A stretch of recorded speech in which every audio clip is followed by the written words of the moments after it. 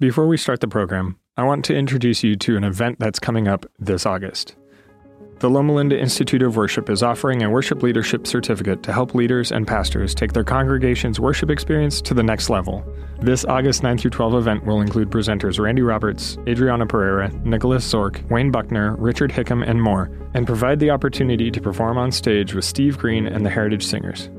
Come sing, pray, write new music, share testimonies and resources, and grow together with like-minded worship leaders from across the world. Go to lliw.net to register.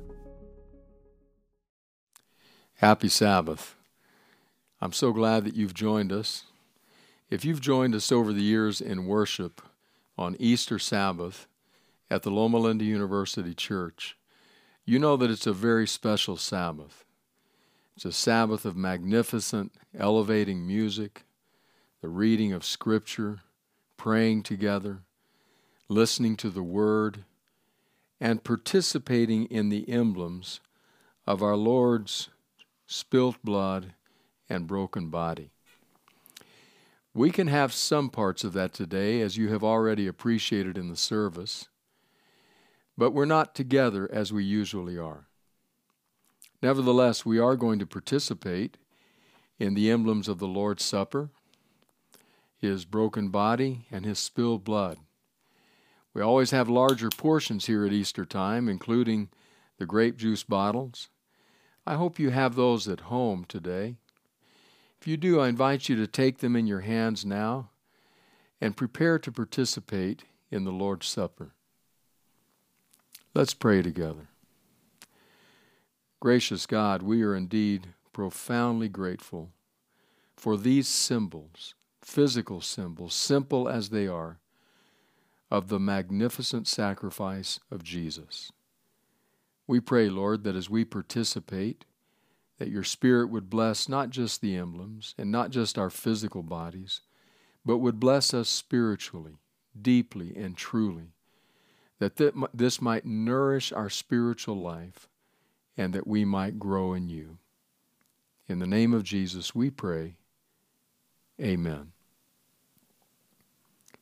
So Paul in 1 Corinthians, in the same letter we're going to look at today, tells his Corinthian friends, for the Lord Jesus, the same night when he was betrayed, took bread and broke it and passed it to them, saying, "This is my body broken for you. This do in remembrance of me."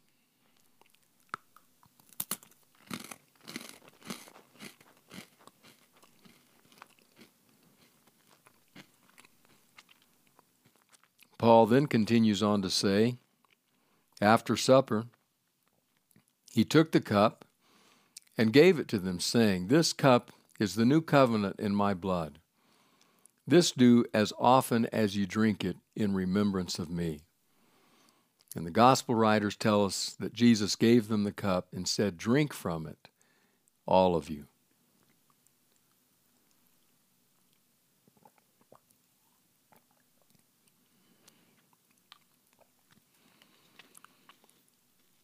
May God richly bless each and every one of us, today and always, because of the grace and the love of Jesus.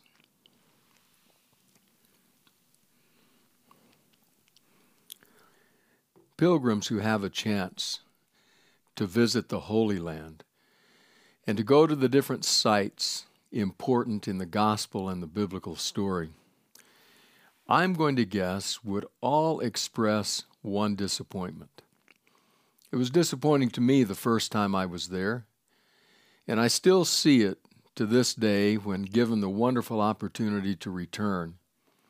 When people come to that place, there's a sense of uncertainty and then a sense almost of shock. The place is Calvary and the Garden Tomb. We have clearly written in the memory pages of our minds what that scene ought to look like. It's outside the city gates. It's a hill. It's a place where crossroads met. Pilgrims coming and going could see it. It's a holy site, a sacred site, set apart the only one like it in the world. And thus it is when pilgrims today come to that place and they find that they are actually inside of the old city of Jerusalem, not outside of the walls, not away from the avenues of life, but actually right, if you will, downtown in the old city. And not only that, but find that instead of coming to a hill, they enter a church, the Church of the Holy Sepulchre. And they don't enter alone. They enter not with dozens, not with hundreds, but with thousands of others, crowded shoulder to shoulder, pressing their way in, each one intent on getting at least one glimpse of a piece of the exposed rock of that hill called Calvary. It's quite jarring. It's not that many paces, still inside, you're still indoors. If you make your way down away from Mount Calvary and then over to the right, you come to the tomb. Except it too is not only inside of a church, it's kind of inside of a building inside of the church. And the pilgrims line up. Pretty soon the line snakes around that lobby area and becomes a circle as people wait long amounts of time for the opportunity to enter the precincts of that empty tomb. When we were there on one occasion, we slipped into that church the early morning hours, and for some reason at that time not many were there, and we were able to move into the tomb quite quickly. I remember standing in that space, contemplating in my mind what had happened here, noticing that it indeed is empty. Walking away from that, pondering it, reflecting on it, raises a question. Not just for me, but I suspect to everyone who goes there. First of all, there's the jarring nature of disappointment that this isn't out in a simple garden, but inside of a church. And then comes the question, so what difference does this make? What difference does it make? For example, when I was in my mid-teen years, I can remember driving the highways of Texas as our family came and went from Mexico and Central America, and at times seeing a little sign on the roadside that said, "Historical Landmark." On occasion, we might stop at one of those to see what it was a landmark of. It was often something that was fairly obscure, something I'd never heard of, something that made no difference in my life today, and yet something had happened there, important in the history of the state of Texas. Is that the tomb, the empty tomb? It's just a historical landmark. Something, somewhere, sometime happened here, and you ought to know that it took place. Or does it make a difference? Did it make a difference then? Does it make a difference now?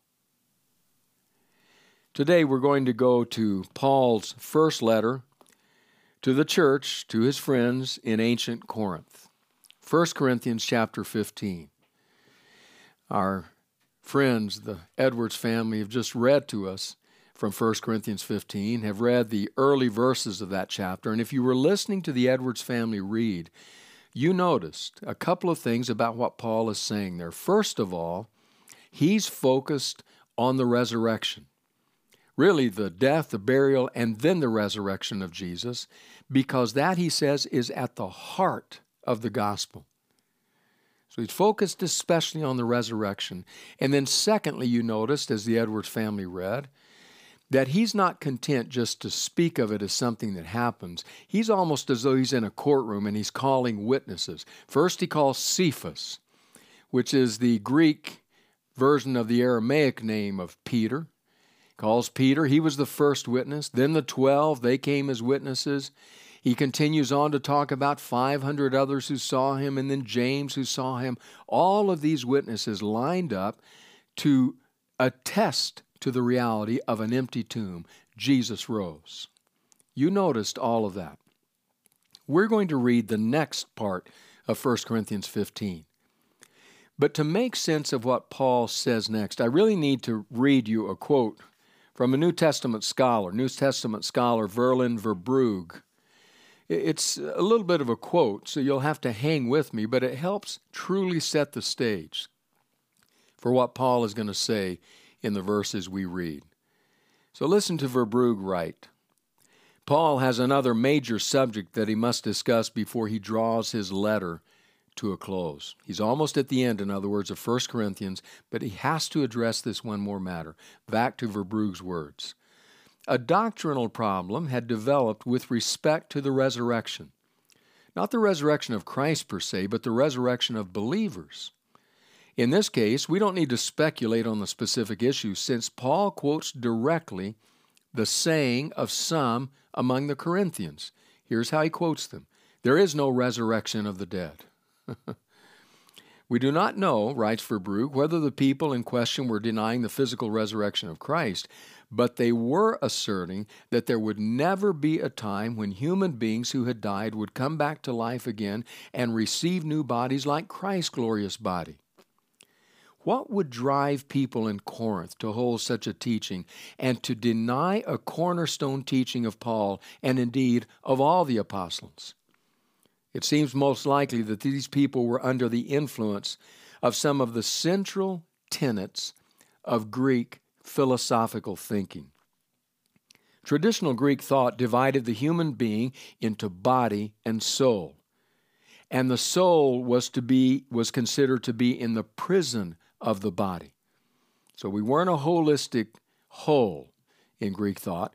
We were soul and body. Adventists ought to take particular interest in that. Back to Verbrugge's words.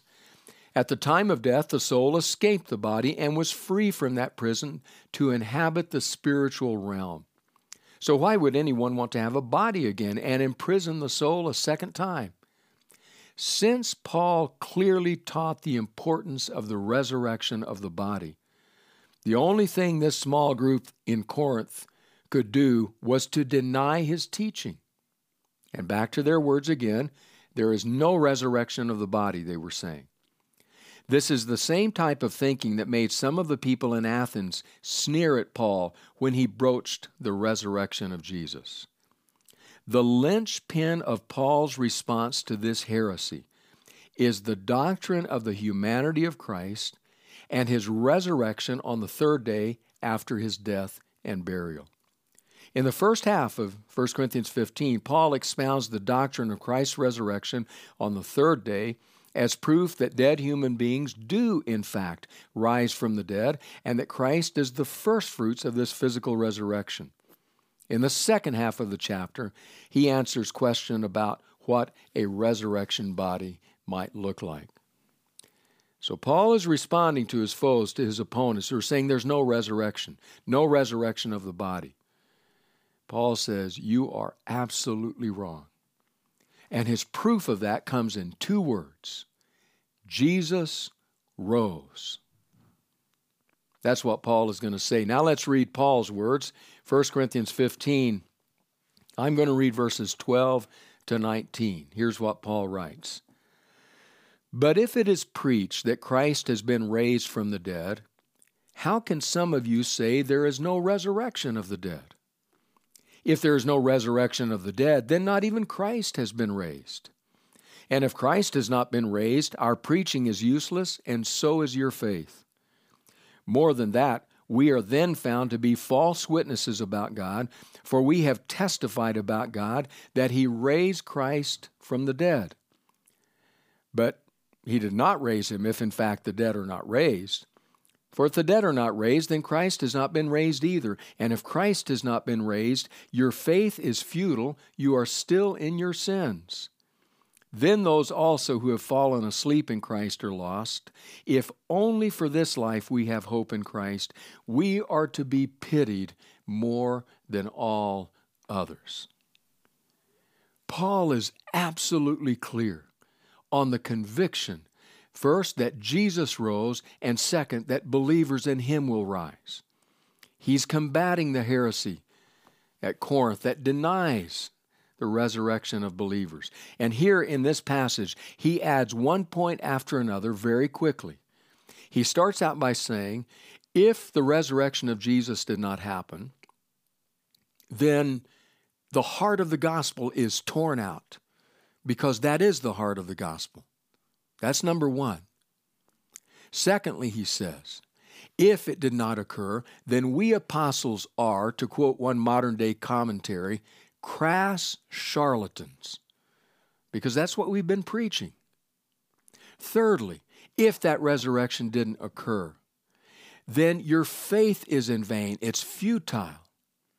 In fact, to use the meaning of the Greek word, it's empty, hollow, vacuous. Then fourthly, if Jesus did not rise from the dead, then your friends, your family members, your loved ones who have gone to sleep trusting in Him are done, through, finished. There is nothing beyond the grave. And then finally, his fifth point in those words that we read is, if all of that is true, then our opponents are right, we are wrong, and we are to be pitied more than anyone else. So are we still asking, what difference does it make? That's the question that we're tempted to ask, and understandably so. It's like standing at one of those historical landmarks and asking the question, what difference does it make? What relevance does it have to us now? Well, Paul is crystal clear on the relevance the resurrection of Jesus has. So, what if we pull all that into the 21st century? To today's day and time. If we talk about it in 2020, if we talk about it in the context of the COVID-19 virus that is afflicting so much of the planet, what if we ask that question about here and now, today? What difference does it make that Jesus rose from the dead 2,000 years ago in a different world and a different place? What difference does it make? Well, if I were to try to draw together what Paul is saying here, and then state it in ways that might have a more clear application to us today, I think I would point in the direction of 3 ways it makes a difference. First of all, the fact that Jesus rose from the dead makes a difference in how we face failure. It makes a difference in how we face failure.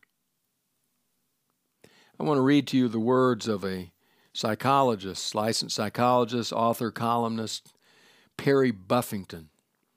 Listen to what Buffington writes. Failures take on a life of their own because the brain remembers incomplete tasks or failures longer than it does any success or completed activity.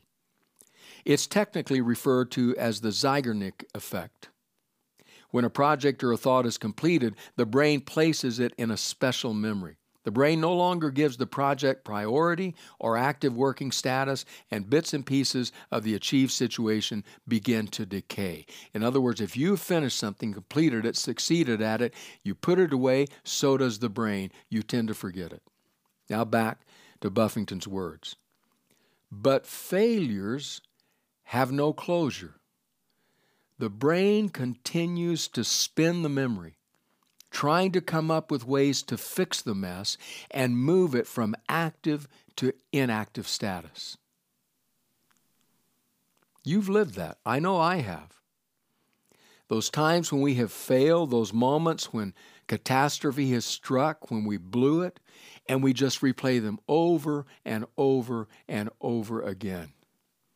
Kind of like Vinko Bogataj. Vinko Bogataj was a Yugoslavian downhill ski flyer. I think you know what I'm talking about. Those ski flyers, I have long admired what they do. They crouch at the top of an extremely high, straight ski run, and then they push off, and ski poles tucked under their armpits, they swish down that ski run all the way to a jump at the end, and then they soar several hundred feet through the air to a beautiful landing. Ideally.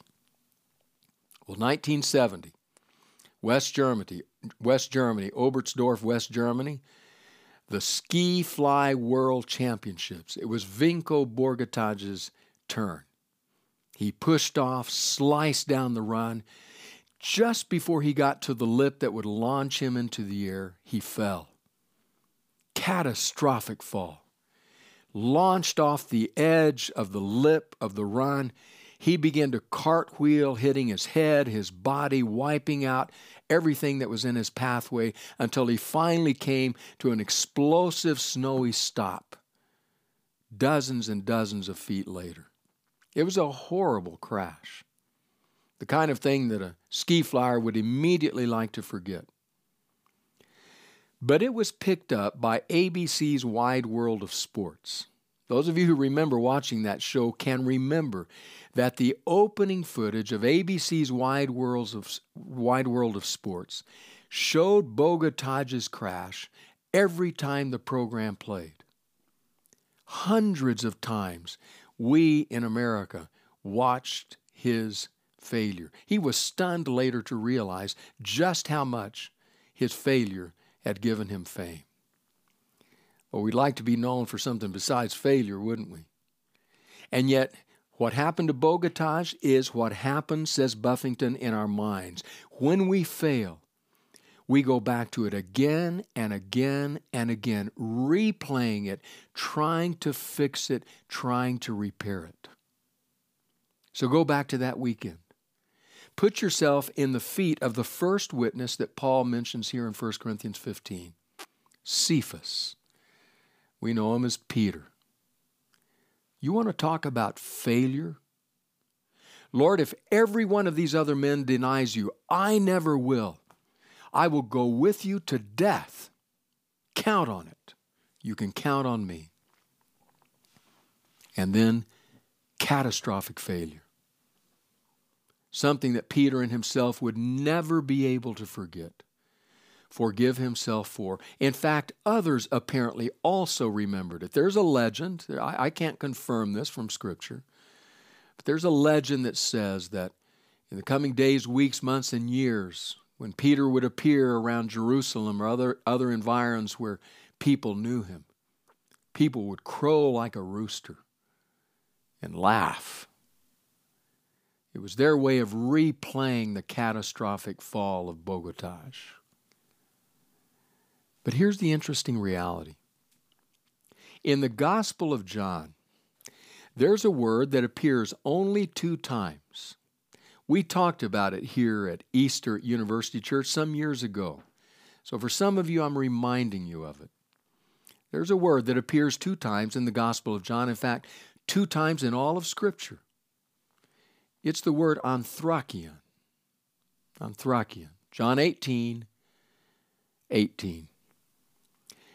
The definition, the translation that's given to it by different Bibles and scholars is charcoal fire. The anthrakion, the charcoal fire, was where Peter was trying to warm himself with others, blend into the crowd so he wouldn't be noticed. And then the questions came, aren't you one of his, you're one of them. And Peter vehemently, with swearing, denied, I don't know the man. And then Luke tells us Jesus turned and looked at Peter. And the look broke Peter's heart.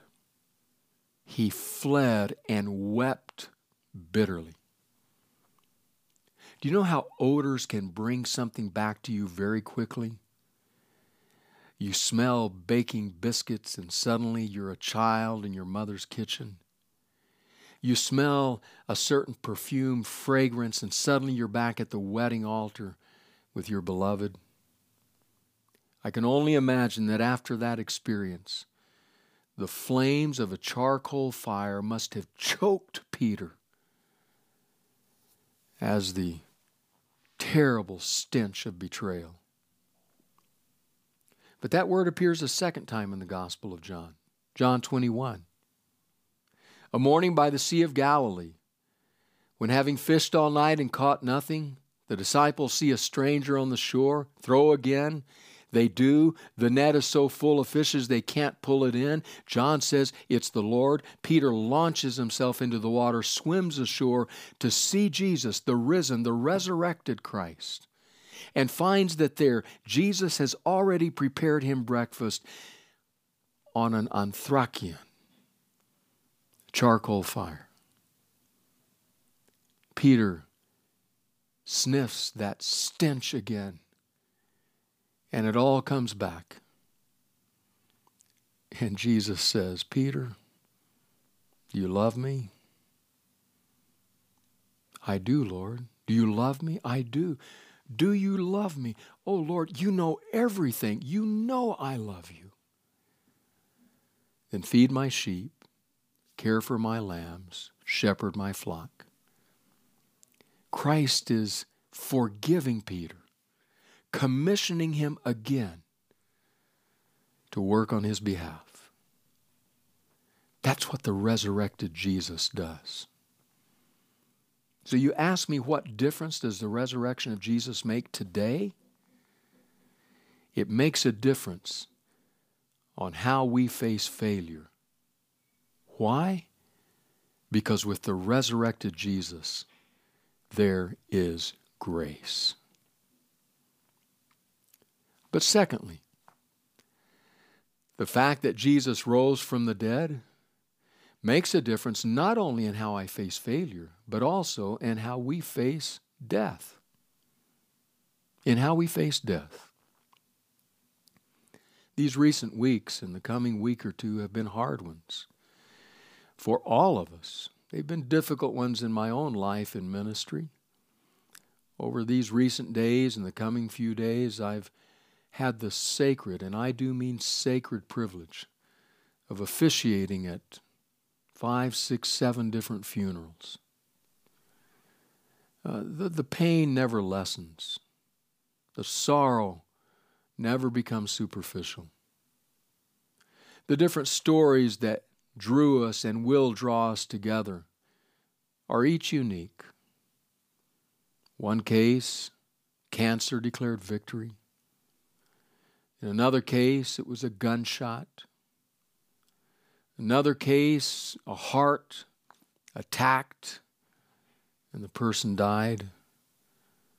Another case, the body just gave out.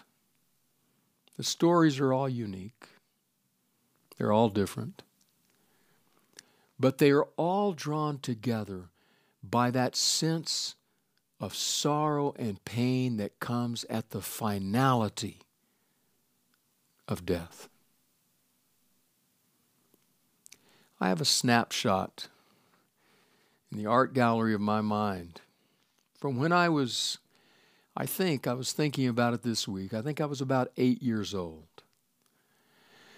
My grandfather, my paternal grandfather, we called him Papa. Our grandmother, his wife, we called Nana. Papa had died. It was a tough time in our family. We were often in the mission field, but we happened to be home. I don't remember why. Was it furlough, vacation? Don't remember, but we were home back in Texas.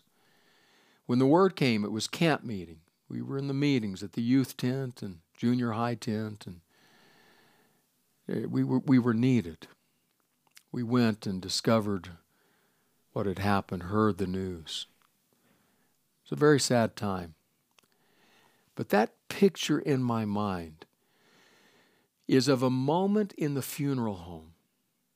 That moment comes when the service has ended.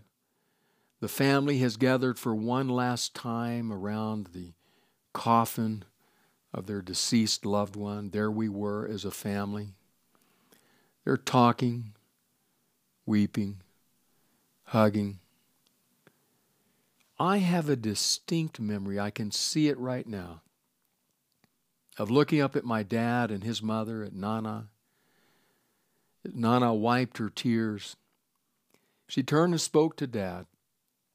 Dad was much taller than she was, the tallest of the 4 children, almost 6'3". I remember her turning and looking up at Dad, and for some reason what she said or asked just engraved itself in my memory. She said, "Well, Bobby, I guess there's nothing we can do now, is there?" An 8-year-old boy processed that, remembered it, mulled it over, trying to make sense of death. And while I would not have had this particular word at that time, the word that describes what I concluded was this one: finality. Done. There's nothing we can do now, is there? So you ask me, what difference does that event, about which Paul so pointedly and passionately writes here in 1 Corinthians 15, what difference does it make? Well, I'll tell you the difference it makes. It makes a difference in how we stand at every casket, at every graveside, and in every funeral. Because of 2 words: Jesus rose. That's the declaration. In fact, I want to read you again the words of Peter. Peter was a key player that weekend, and for understandable reasons. I want to take you over to his first epistle, and I want you to listen to how he opens it. I'll just read one verse, but how he opens it. This is after he gives who's writing the letter and to whom it's addressed and so forth. But here are his next words, 1 Peter 1, verse 3. "Praise be to the God and Father of our Lord Jesus Christ. In His great mercy, He has given us new birth into a living hope through the resurrection of Jesus Christ from the dead." If there was anybody that weekend who needed hope, it was Peter. And so when he sits down to either dictate or to write that epistle to his friends, to his church, he starts out immediately by saying, "Praise God. He gave me a new birth into a living hope." How? By the resurrection of Jesus Christ from the dead. So Peter could divide all of his life at the hinge that swung on 2 words: Jesus rose. He could face, and we can face, death differently ever after that because of 2 words: Jesus rose. So you ask what difference it makes? It makes a difference in how we face failure. There's hope. It makes a difference in how we face death. There's hope. Grace and hope. But I think it makes a difference in a third way. I think it makes a difference in the way we face life. There's power in the way we face life. Think of these early disciples, these early apostles. Here, when Paul is giving his witnesses to the resurrection of Jesus, he starts first of all with Peter, and then he goes to the 12. That was that key circle, that cadre of people who were so deeply drawn into Jesus and so profoundly affected by his death. You think it made a difference for them? Well, notice how they begin that first day of the week after Jesus' crucifixion.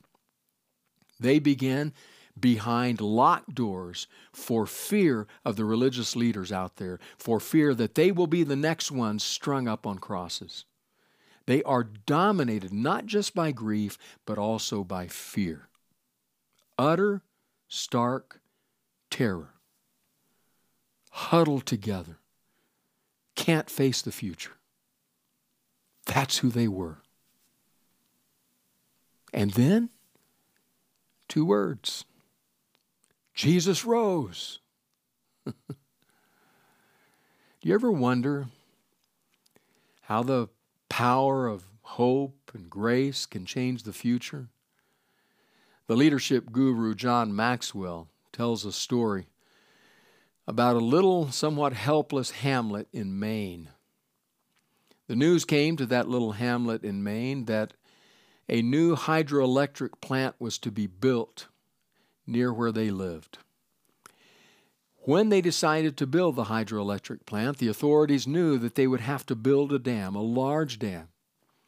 And when they built the dam on the river that ran through that part of Maine, that water would slowly begin to rise. And by the time it rose to the height of the dam and provided the kind of power and force that could run the hydroelectric plant and provide electricity, that little hamlet in which they lived would be totally inundated. Dozens or even hundreds of feet of water would swallow it up. And so they were given months, many months' notice as to what was coming. They were going to be taken care of financially, but they would need to move. They would need to find new places to set up their homes and live and work. A curious thing happened after that, says Maxwell, to that little town in Maine. People just let things go. They stopped mowing their lawns. They stopped fixing their fences. They stopped painting their houses. They stopped cleaning up debris, sweeping the streets. They just stopped. It wasn't too many weeks, certainly after 2 or 3 months, that the entire town looked like a ramshackled, abandoned ghost city. One of the residents, Maxwell says, commented on it by saying, "When you have no hope for the future, there's no power for the present." Doesn't matter. Makes no difference. We have no future. So you ask me, what difference does the resurrection of Jesus make to me here now today? What difference does it make to those of us who are faced with COVID-19, with those of us who have questions about the economy, about health care, and in some cases about our very survival? What difference does it make? Well, I'll tell you what difference it makes.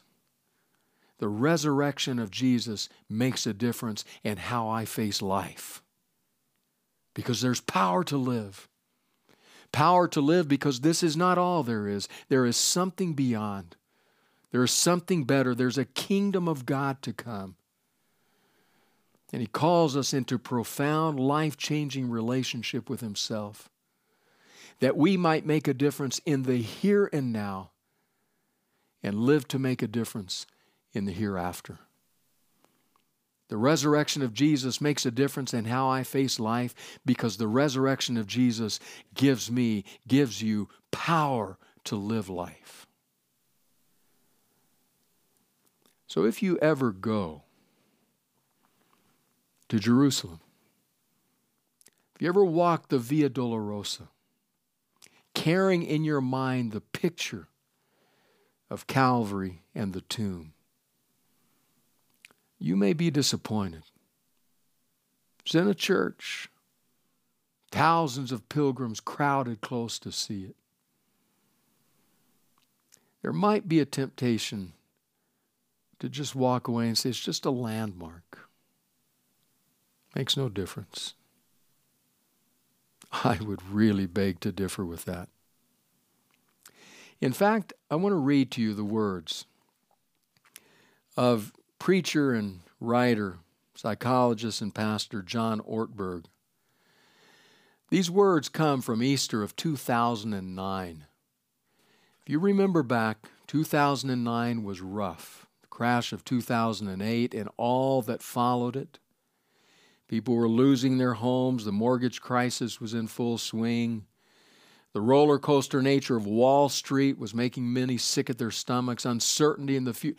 In fact, come to think of it, 2009 sounds suspiciously like 2020. Though Ortberg wrote and spoke these words in 2009, I think they were written for today, Easter of 2020. Here's what he said. I cannot think of an Easter in recent memory where there was a bigger need for hope, for something that would breathe life into the human spirit. A year ago, so many people felt like they were on pretty solid ground. Now they find themselves in circumstances they would never have predicted. Sound familiar? A lot of people are feeling anxious. They have pressures they didn't have before. They regret decisions they've made over this last year. They wonder where things will stand a year from now. Nobody ever wants a season of hard times to come. But when they do come, they have a way of making you ask, what am I really counting on?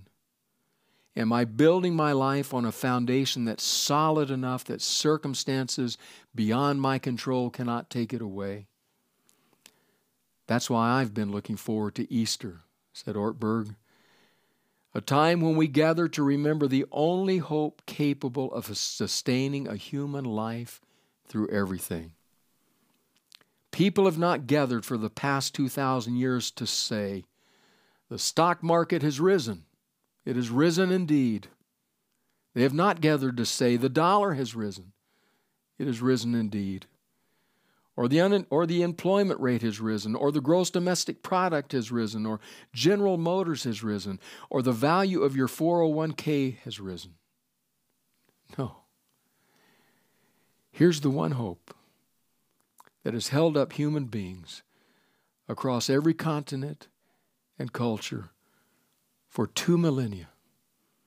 In difficult times of poverty, disease, pain, hardship, and death itself.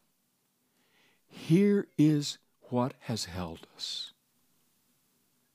Christ is risen. He is risen indeed. And that, my friends, makes all the difference.